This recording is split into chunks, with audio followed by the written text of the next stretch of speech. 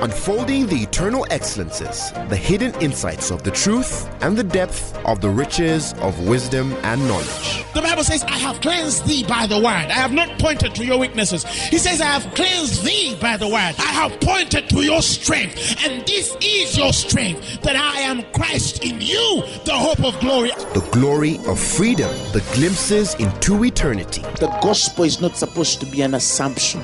It's not supposed to be just a mere presupposition. Truth is older than language, but the word of God is way deeper than any human language. And now, Apostle Grace with the word. The Gospel of St. John, the 8th chapter, the 15th verse. It says, ye judge. This is Jesus speaking to the Pharisees. This is Jesus speaking to the men of the flesh. This is Jesus speaking to men of a carnal nature and understanding. This is Jesus addressing men that are indifferent. This is Jesus addressing men in the sensual realm. Okay? And he's telling them that ye judge after the flesh. Ye judge after the flesh. And Jesus said, but I judge no man. I judge no man. And yet if I judge, my judgment is true. For I'm not alone, but I and the Father that sent me. So my judgment is true. And it is in the fact that I judge no man. Because I hail from the Father. Okay? That's what I want to put our emphasis on. Jesus said that ye judge after the flesh, but I judge no man. Okay?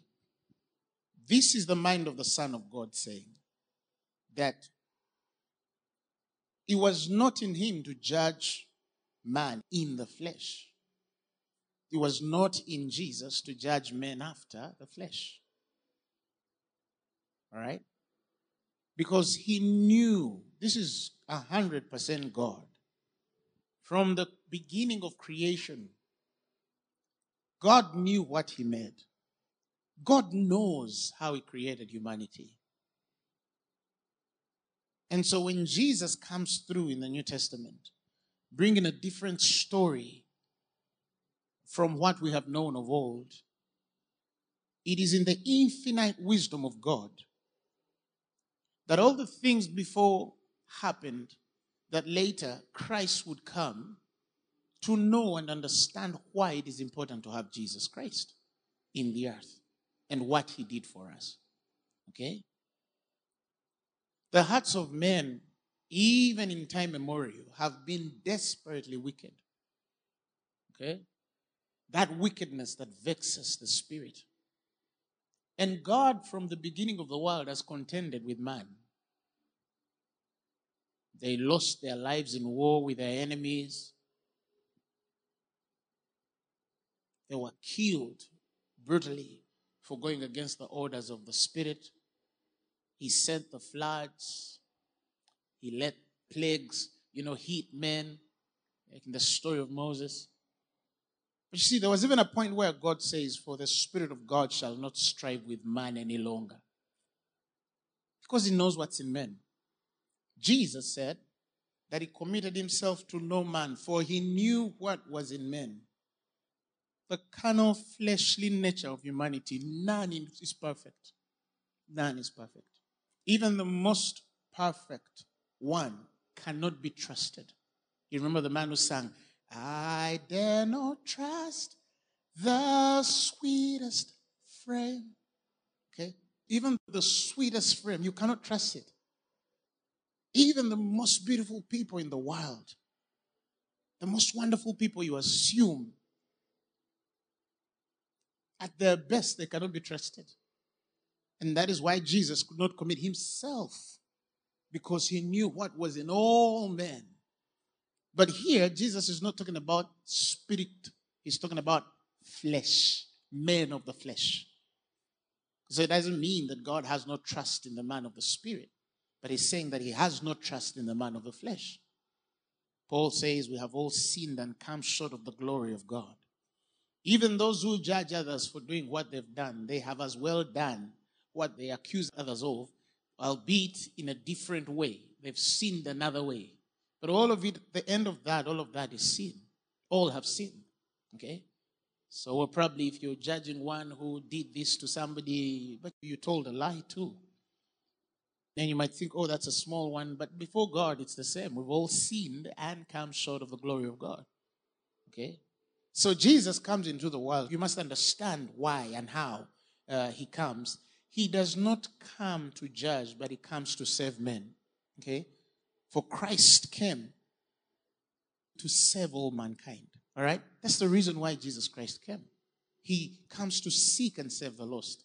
So he tells the Pharisees and Sadducees, the Essenes, the negative folk, the carnal people of his time, and he says, see, you judge men after the flesh.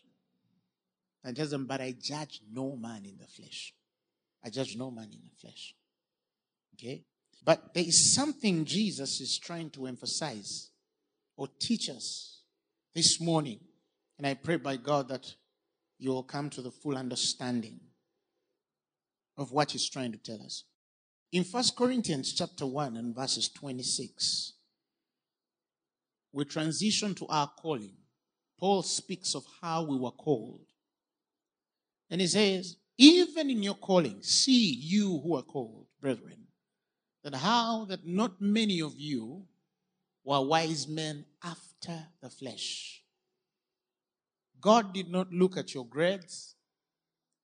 He did not look at your intellect. He did not measure your IQ or your EQ and then said, I think this is the fellow to trust.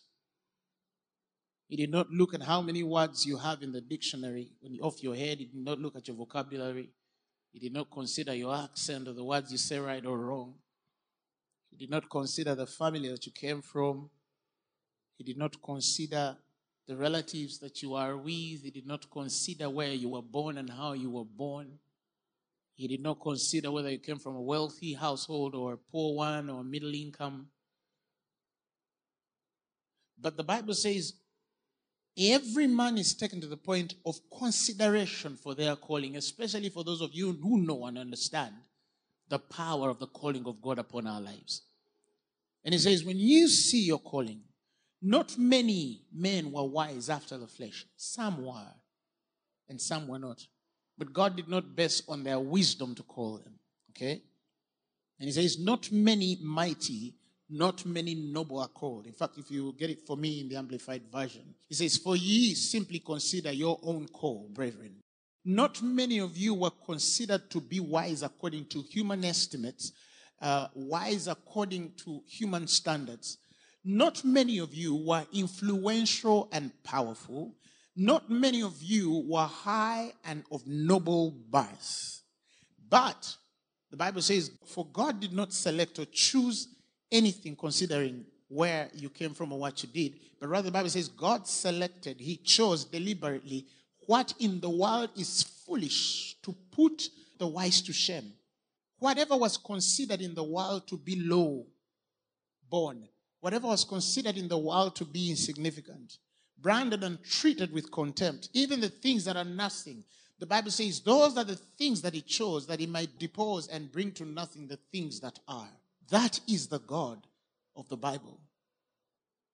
And that is why I tell believers many a time that every time you see this thing on you, you must consider that there must be something on you that was so broken and fallen and misconstrued that God had to choose you.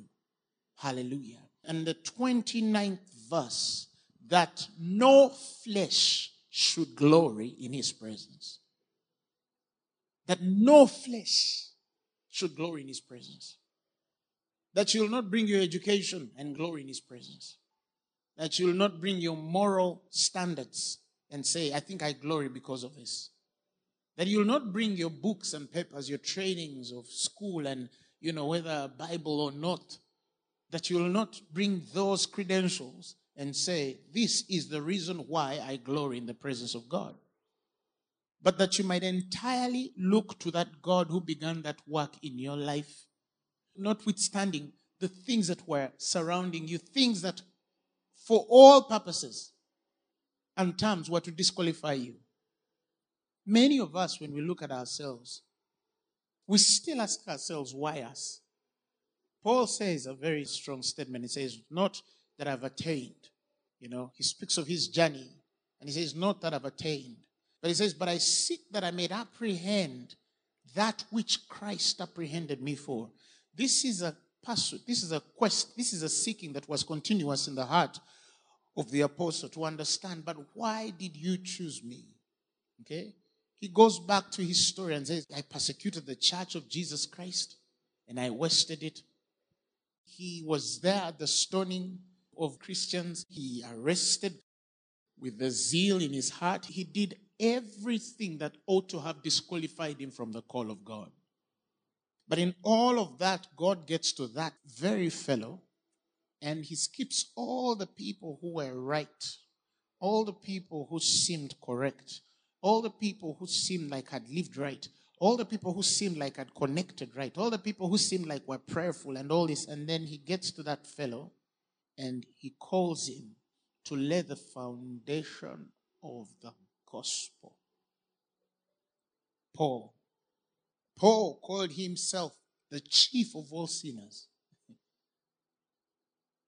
He looked at the life he lived and he was convinced that he was the chief of all sinners because he turned against the way. He killed the people of the way. He was against the very thing God was trying to establish on the earth. But lo and behold, God gets to that man and says, this is the fiber that I frame to build the foundation of the New Testament dispensation. Oh, there were men that deserved that. Oh, there were women that deserved that. But he chose Paul. I look at myself individually and I'm thinking, why me? Why am I a preacher? And I don't see why he could have used me or chosen me. Because there were people who were more prayerful. There were people who were more, aligned.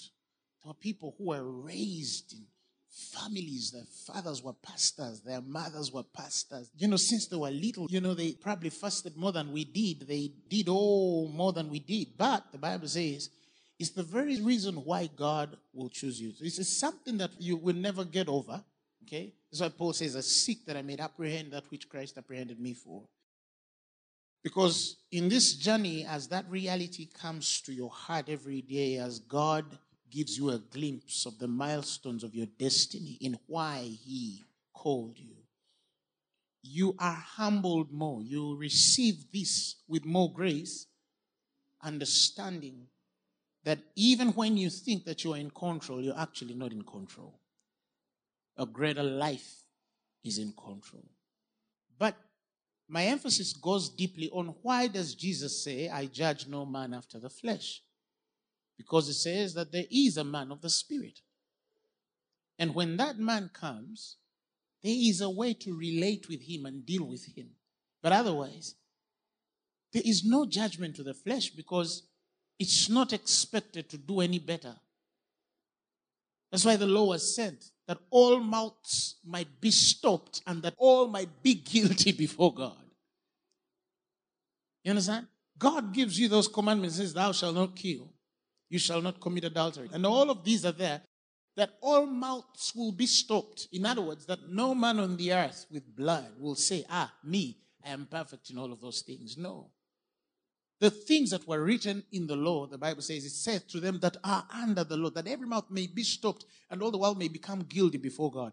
The essence of why you have these commandments is that you will understand that there is no way you're better than the man who is next to you. It doesn't matter whether you judge them or write about them or talk about them, give stories about them. You are not any better. You're not any better. Okay? And so Jesus, he didn't judge the flesh because he knows just how far the flesh can go, what the flesh can do, and where the flesh ends. So he does not come to judge the flesh. But it comes to give humanity something better. And it's in the revelation of his love. Now I'm going deeper here. It's in the revelation of his love. Okay? Remember, I've always emphasized love is best revealed in the pendulum of knowledge and judgment. That if the knowledge of God is clear on us, in our lives, and the judgments of the Spirit are revealed. It's how love is expressed. It's expressed through the realm of knowledge and the realm of the judgments of the Spirit. How God judges things. Remember, he judges no man after the flesh. All right? So what are his judgments touching the man of the flesh? And what are his judgments touching the man of the Spirit? If we cannot advance there, why I emphasize that is if we cannot advance there, we cannot approve the things most excellent. We cannot discern spiritually the things that we truly must pursue for, the things that are higher than the others, and connect ourselves to the higher calling with which we've been called in Christ Jesus. Some people are still functioning in very low realms of the Spirit. And because they are so low in the Spirit, they could give what would pass as approved to be accurate. But it's not changing. It's not converting the Spirit. It is not truly transforming the man. Okay? And because we don't have true conversions and transformations in the church, we have deliverance services, casting out devils, rebuking spirits of demonic and generational curses. But people are not really free. They have short fixes and can testify of, the one thing that left their lives. But when you look at the sum of their life from the beginning to the end, you see that they did not really live the fullness of God, the full expectation of God concerning their lives. Okay? Because we assume that we can have a deliverance without the transformation of the human mind. Okay? Why? Because today, what some of our people teach, they want to get you somewhere and tell you, this is generational curses. This is how curses come. This is who bewitches you. And then they give you all the signs that prove that you're bewitched. Oh, if this is happening, then you're bewitched. If this is happening, then you have a generational curse. If this is happening, then some is following you. And they give you all this list, and some of which, you will match with. Not because it is true, but because they judge after the flesh. Hallelujah. Okay? And then they pray for you, touching what they have told you you have or carry. But that is not transformational at all, because the state of your mind has only come to the realization of the things you already knew, albeit amplified by those who purport to teach the gospel. That is not transformational. How can you be delivered fully? Okay, yeah, you probably can fall down and jerk and shake and scream and things screaming out of you. But only for a while. They're going to go into the dry places seeking for a space to land. And if they find none, they'll come back in this house that is not transformed. And it will go get 7 or so demons and then come back. And the place or state of that person, the Bible says, is worse than the first. Luke 11:26 says. It's worse than the first. So that is why you see there are believers who, the more they pray, the worse they become. The more they fast, the worse stuff becomes. The more committed they get into relationship with God, the more things continue to attack them and overthrow them. Why? Because they are relating in this commitment the wrong way. They're not looking to the transformation of the mind. The Bible says your mind should be renewed through the word. We cannot have true deliverance when the mind is not renewed. Otherwise, you're going to be conformed. You're going to have the mental attitudes, the ideals of this world in your heart or your spirit. But it says you're renewing your mind that you might prove again that which is good, acceptable, and perfect concerning the will of God on your life. Because once you start to understand what the word of God says, that's where true deliverance comes from. Yes, we will cast out devils out of you. If you don't have enough faith to do that, we'll help you. You'll scream, get up, and then move on. But if the mind is transformed, then true deliverance ensues. True deliverance is confirmed. Okay? So we have people who are not really delivered. They are commissioned into the work of ministry. But they themselves are slaves of what they assume to be delivering men of, because we are not emphasizing the most excellent things. We don't understand the most excellent way. That the excellent way is in the realm of love. It's in the realm of love. There's no true deliverance when you don't understand the love of God. I'm talking about agape. If you cannot understand agape, if you don't understand what God has done through Christ, you can never be truly free. you will never heal. You will never be transformed. You'll never be delivered. You'll never come out of that challenge until you understand what really God has done through Christ Jesus, the expression of his love in the person of Christ. In 2 Corinthians chapter 5, the 14th verse, he comes to that emphasis and he says, for the love of Christ, the agape of Christ, he says, it constraineth us. It constraineth us. The word therefore constraineth, sunekho. It means it holds us so we do not fall into pieces. It holds us so we do not fall into pieces. Sunekho. The love of God is there to make sure that you don't break, to make sure that you don't crack, to make sure that even if things around you are shaking, you don't bow and be destroyed by them. That's the essence. That's the constraint. It holds us back. Yes, some people interpret that scripture only in the realm of emotions, that it helps you hold back your, whatever you would have done to an individual who has wronged you and say, no, this guy has annoyed me, but let me constrain myself not to attack them. Let me constrain myself not to, destroy their reputation or write or say things about them or attack them. Yes, that is true, but it's not the only definition of that constraint. Okay? In fact, it's the same Greek narrative. It is likened to, for example, for people who keep cattle, even in Greek culture, there's a little small box, okay, that they'll push animals in. And then this box constrains animals from, moving sideways or in front. And they force this animal in this little small box because they want to, say, immunize it or, give it a shot.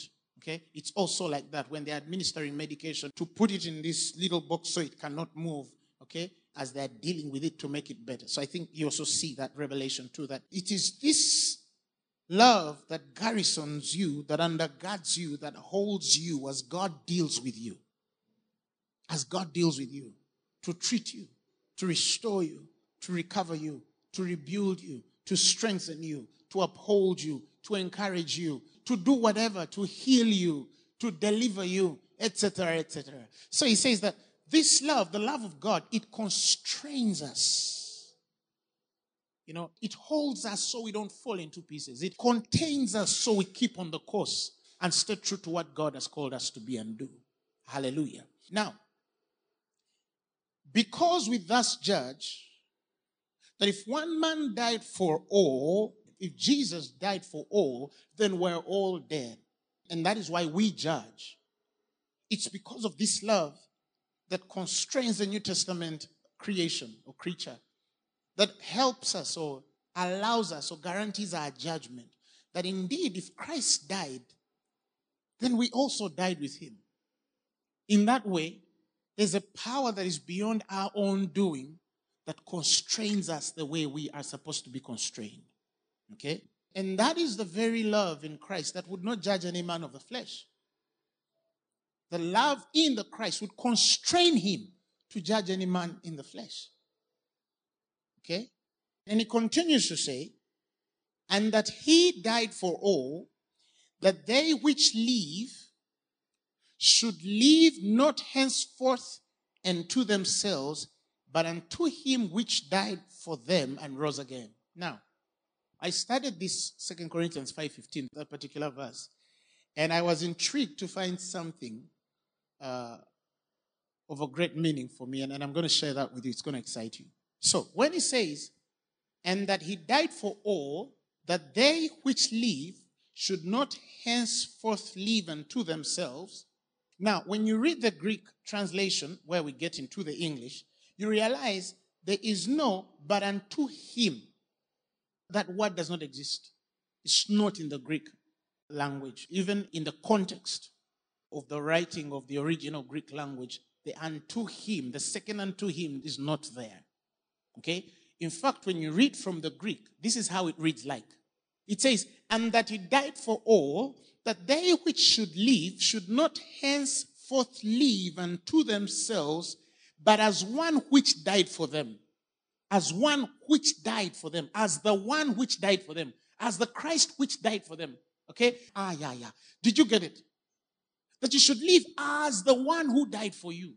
Like the one who died for you. That you should not live less of the God who died for you, the Christ who died for you. Right? And that same Christ which rose again. In other words, when we talk about the death with which you die in Christ, it speaks of a new birth, the salvation story of a believer that elevates you from the realm of men and puts you to the very level of that man, Jesus Christ. He has given you everything that you need to live like the one who died and rose again for you. The salvation story did not come to just make bad men become good people so they are ready to be citizens of heaven. No, it came that you might have life, the very life which the Son of God has within himself, and that you might live in this earth entirely exactly like him. Glory to God. So, for example, if he, the Christ that you have to live as, could not judge men in the flesh, we're not supposed to tell you not to judge men in the flesh. It is supposed to be in you as of the same nature which was in Christ, not to judge men in the flesh. Hallelujah. It's supposed to be automatic because you are elevated to the nature and likeness of him. So when the Bible says if we died with him, then we shall raise or reign or live with him, because we have accepted that when Jesus Christ was crucified on the cross and he died, he did not just die for all of us, but we also died in that sacrifice. And now we are raised as the fruits of redemption, but with a different nature, a different life, a different character, a different course, a different way of seeing things. So we should not even tell people, don't judge people. No, we should actually help people understand who they really are. That when he died for you, the Bible says you died that you might not live anymore to yourself. That is your carnal fallen nature anymore. But that you might live as one or like the one which died and rose again for you. That you will be elevated to that place where you are exactly like Jesus Christ. So why don't or shouldn't a believer judge a man after the flesh? Because the believer has been elevated not to judge like men of flesh. The believer has been elevated not to judge like men of flesh. In other words, you don't look at men after their way of the flesh. But I'm getting deeper here, okay? Now, the 16th verse says, wherefore, because of that, because Paul has understood that reality, he says, wherefore, henceforth, know we no man after the flesh. That is why we know no man after the flesh. Because we've been elevated to see things like the Christ sees. But more than that, we have the very life, the very likeness, the very nature of the Christ in us. We are elevated beings. We are not just a fallen kind of being anymore. We don't get into the zones where men judge each other. Like we could have done that before we got born again or before we were translated or converted. But now that we are a new creation, we cannot go back and look back and start judging men the way the world judges or men judge each other. That's men of the flesh. Because we've been elevated and we are like and carry the life of the Christ. We are as he is. For this is love made perfect. The Bible says that you might have confidence on the day of judgment. For as he is, so are we in this world. He says, if you're touching the day of judgment, this is the confidence and boldness that you must have, because the love of God has been made perfect in the express image of the invisible God, the coming of Jesus Christ shedding his blood for you and I, that transaction, the propitiation of your sin, that he becomes sin, that you might, be dead to sin and live unto righteousness, and you might become a new creation, a born-again believer. So he says, when you get that life in you, love is made perfect. When love is made perfect, you have confidence wherever judgment is. In other words, you are approved to judge according to the mind of the Spirit. For as he is, the Bible says, so are we in this world. So I don't judge my neighbor because my pastor refused me to judge. I don't judge men after the flesh because they refuse me to judge men after the flesh. Oh, because I also have my own problems. So why should I judge people? Because, some people say, oh, I don't judge people. I don't judge people because I also have my own issues. See, that's not why we don't judge men after the flesh. We don't judge men after the flesh because we carry a nature higher than men and we understand where men are. But should a believer come with a weakness, again, Paul emphasizes and says, because of where we are, we regard no man after the flesh, that even in the worst weakness of that individual, we're still looking to who are they in the spirit? Who are they in the spirit? Who is this individual, regardless of his weakness or her weakness? Who is he in the spirit? Hallelujah. And so he continues to say, he said, we henceforth know no man after the flesh. Yet though we have known Christ after the flesh, yet now henceforth, the Bible says we know him no more. Therefore, verse 17, he's still emphasizing the thing that I've been emphasizing. He says, therefore, if any man, now you see where it comes from, be in Christ. He's now trying to help us transcend in knowledge and understanding the new creation and who they really are. He says, therefore, if any man be in Christ, he is a new creature. Hallelujah. Glory to God. Regardless of whether that man is still doing certain things that you don't agree with, or maybe they're falling in one thing or another, yes. But if they're in Christ, if they're not born again, the Bible says he is a new creature. All things, the Bible says, are past. And it says, behold, see it. All things are become new. Hallelujah. Glory to God. And the next verse says, and all things are of God, who has reconciled us to himself. You see that reconciliation? By Jesus Christ. And the Bible says, and that is the ministry he has given you in the New Testament church. The ministry of reconciliation. That's our ministry. That's our ministry. So, when we say we regard no man after the flesh, even the Christ would have regarded in the flesh because he was a perfect one. We know him not anymore after the flesh. God is saying that we judge men by the Spirit. And the judgments of the Spirit are clearly seen in the nature with which he has given the new creation. The judgments are in the nature of the new creation. That new creation, the Bible says, the old is past. That's a judgment. And all things are become new. That's a judgment. And all things are of God. That's a judgment. It's not just an expression. No, it's a judgment. All things are of God. All things on this new creation are of God. All things are of God. It's that right that we have in the Spirit, that we come even in our physical bodies, which is the temple of God, and we say, my heart is of God, therefore it cannot be sick. My liver is of God, my kidneys are of God, my pancreas is of God, my stomach is of God, my hands and feet are of God. Why do we extend that reality? It's because the body, which is the temple, holds that life and that spirit, which is of God. But all things are become new, and that begins from the man of the Spirit.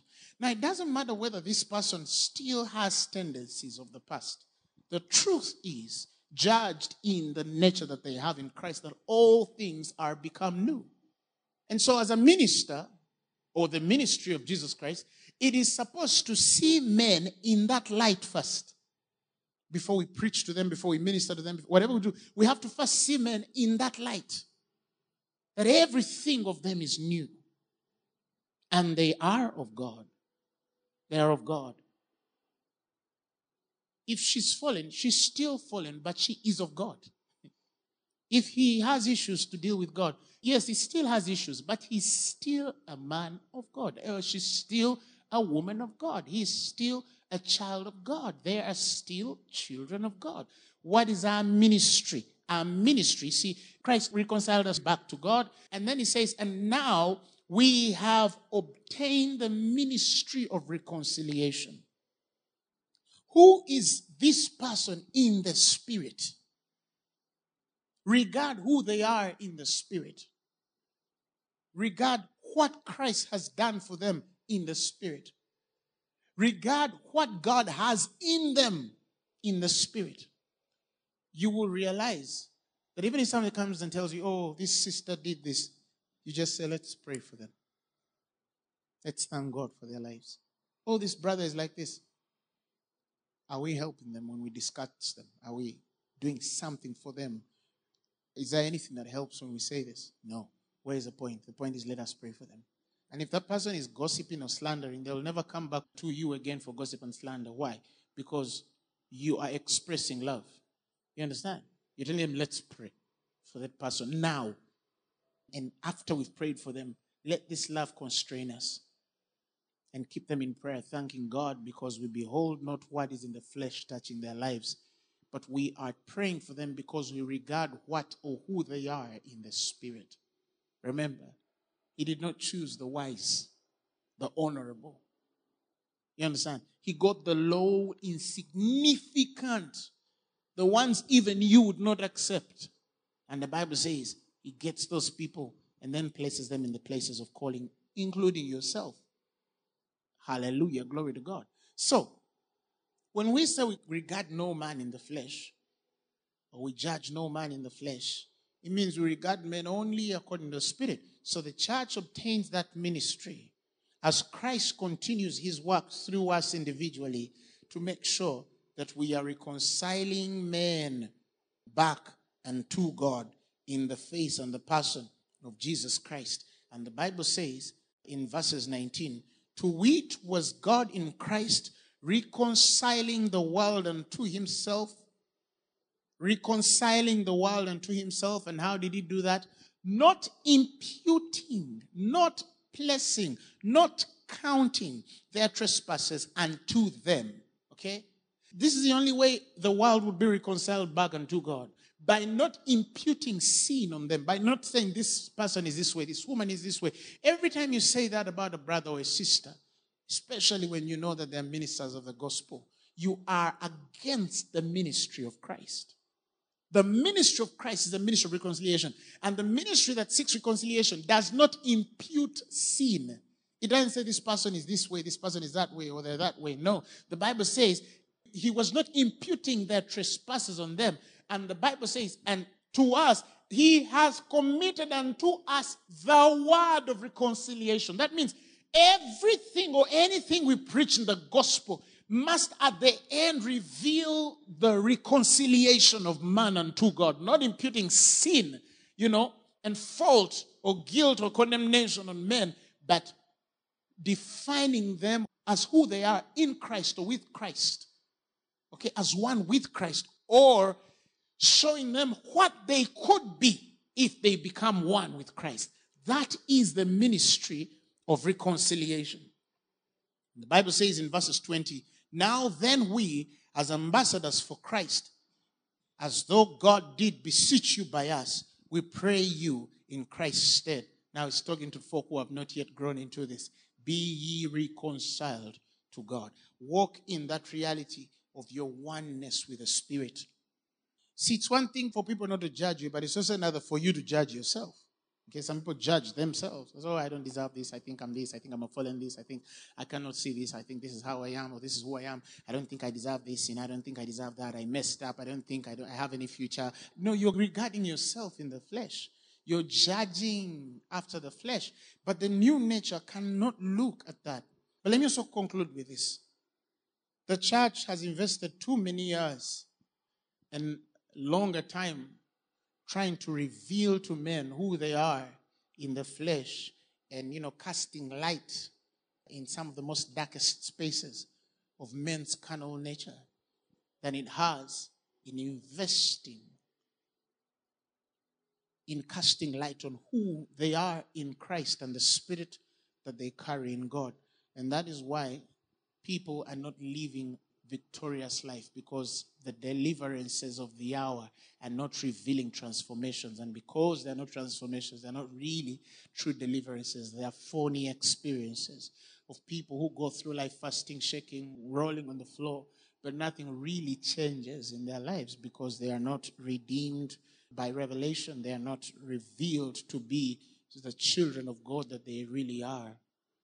You have to learn to invest time in knowing who you are.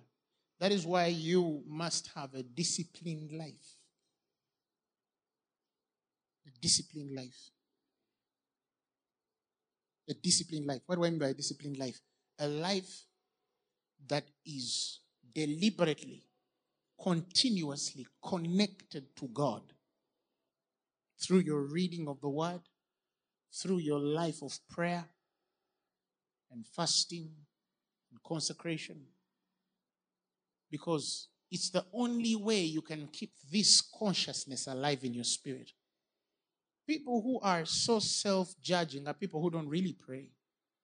People who don't really read the Word, who don't set aside time to fast or consecrate themselves or have personal moments with God, at least on a daily basis. You must have a moment, your own moment with God. And as you continue to discover yourself, as you continue to search and understand who you are by the Spirit, as you continue to see who you really are, as God has termed you, has defined you in this reality, it's amazing how everything kind of fleshly starts to die. Because remember, the human flesh is continuously transactional. And the responsibility of the Spirit, your spirit, the Holy Spirit in you, is to kill or mortify the transactions of the body. But you see, some of our people teach that men are bad both within and without. Even those that are born again, they're still called wicked. You see, I've had people say, the human heart is desperately wicked. Yes, for the fallen man, for the fallen nature, okay? But the Bible promised that I shall put in you a new heart, not a heart of stone, but a heart of flesh. And I will cause you to walk in my statutes. So the New Testament believer does not have a desperately wicked heart. No, our heart is the heart of flesh, softer than the heart of stone. That's what it means. Their flesh, they mean flesh, body. No, he's talking about a soft heart that is susceptible to the will of God, that is connected and aligned, that obeys the way of the Spirit. And that's the consciousness we must have. But today, we're telling people to be conscious of what is opposite. Say, your heart is desperately wicked. And, oh, I think I did this because the heart is desperately wicked. That is for people who are not born again. The new creation. Remember, all things are of God. So the heart that you have in God when you become born again, it's of God. So how can it be against the way of the Spirit? It cannot be against the way of the Spirit. It is for the Spirit. It is according to the will of the Spirit. Hallelujah, glory to God. And that's our ministry. Worshippers, worship in that ministry. Write songs in that ministry.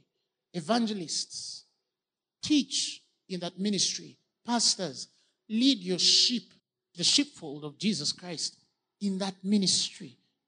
Prophets, prophesy in that ministry. Apostles, lay foundations and build on that ministry. If we can do that, then we will see more men elevated in the ways of the Spirit than we see the demonstration and realities of the flesh. Today we see too much flesh in the church. Too much flesh. That now we approve men of God by what they drive, how they dress, what they eat, what you understand. And these are the things that even they show off to the world because they are demonstrating the flesh. They're just demonstrating the flesh. Our altars, men of God, are altars to teach the word of God, to reveal Christ as he is.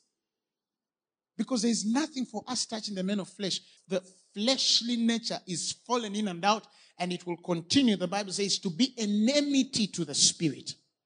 It will continuously be an enemy to the Spirit. Hallelujah. So in your meditation, regardless of where you are in your flesh, of the weaknesses that are in your flesh, tune into who you are in the Spirit. Speak the words of who you are in the Spirit. Confess things over your life touching you in the Spirit. Relate with who you are in God. Start to see all things new and are of God. Start to have the vision God has about you. How that you have been given everything that pertains to life and godliness. How that you've been blessed with every spiritual blessing in the heavenly places in Christ. Why? Because all of this is in the revelation of the love of the Father. Who are you in the Spirit? Who is the person you're next to in the Spirit? Who is your man of God in the Spirit? Who are they really? Okay? Who is your neighbor in the Spirit? Who's your spouse in the Spirit? Who are your children in the Spirit? Regard the Spirit. Regard the way of the Spirit. And you'll see the flesh and the elements of this world will melt. Will melt. Before the throne of God above. Help me choir. I have a perfect a great high priest whose name is love. Whoever lives and bleeds for me.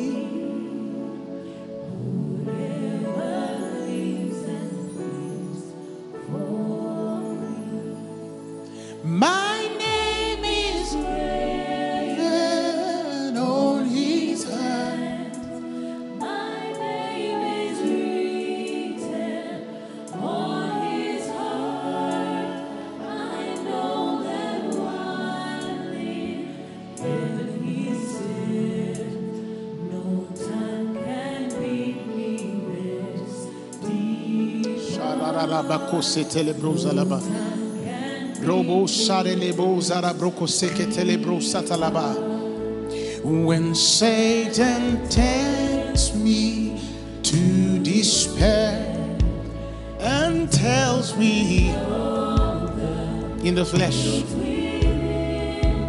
upward I look and see who made an end to all my sin.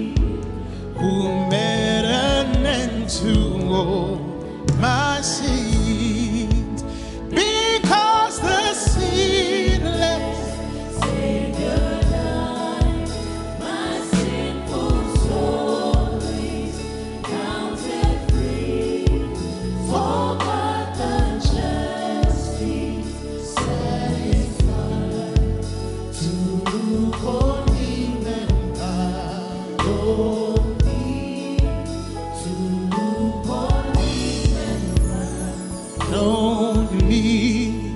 Behold him there, the risen Lamb, my perfect, spotless righteousness, the great unchangeable I am, the King of glory and of grace, the King of glory and of grace.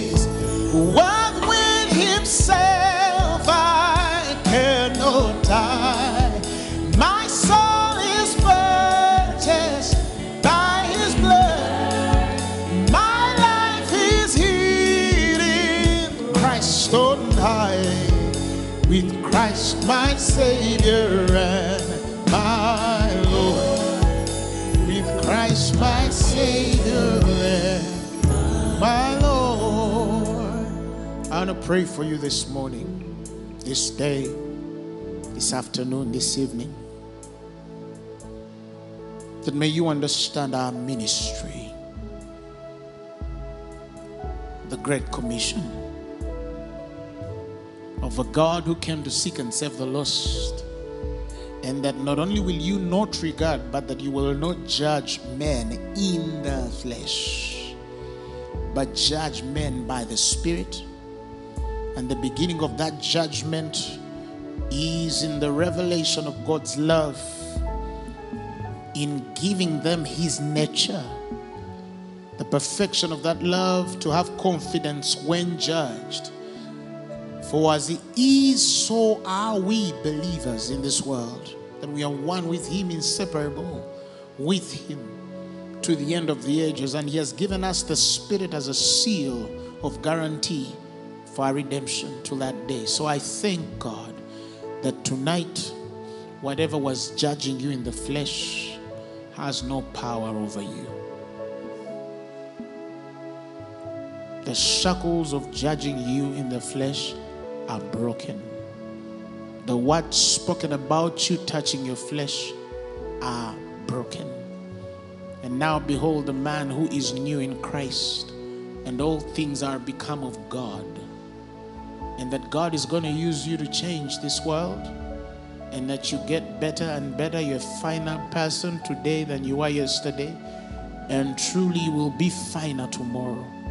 I decree and I declare that all weakness dies, all shortcomings melt, all sickness goes, all bondage leaves, all weakness is destroyed, and that love reigns, love constrains, love holds you not to fall in pieces, because God is with you all the way.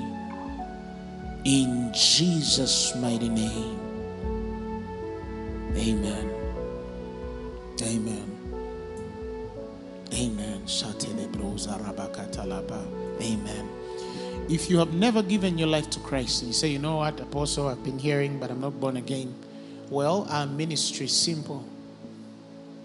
Be reconciled with God. Come and be one with Him. He doesn't judge you, but you judge yourself when you refuse to accept Him as your Lord and Savior. The Bible says the world will be judged because they received not His Son. They believed not His Son. And it's in your power and will and choice right now to refuse to be judged with the world. And it's simple. You just receive Him as your Lord and Savior. And so wherever you are, I want you to repeat these words after me. Say, Lord Jesus, I thank you that you shed your blood for my sins and was raised for my glory. Today, I receive you as my personal Lord and Savior. I'm born again. Amen. The message you have just heard was brought to you by Phaneroo Ministries International. For more information, contact us on telephone number 041-466-4291 or email us at phanerokampala@gmail.com. You can also find us on the web at www.phaneroo.org. Or better still, feel free to join us every Thursday for our weekly fellowships at Uma Multipurpose Hall from 5 p.m. to 8 p.m. You can also catch the live stream at livestream.com/Phaneroo. Phaneroo, make manifest.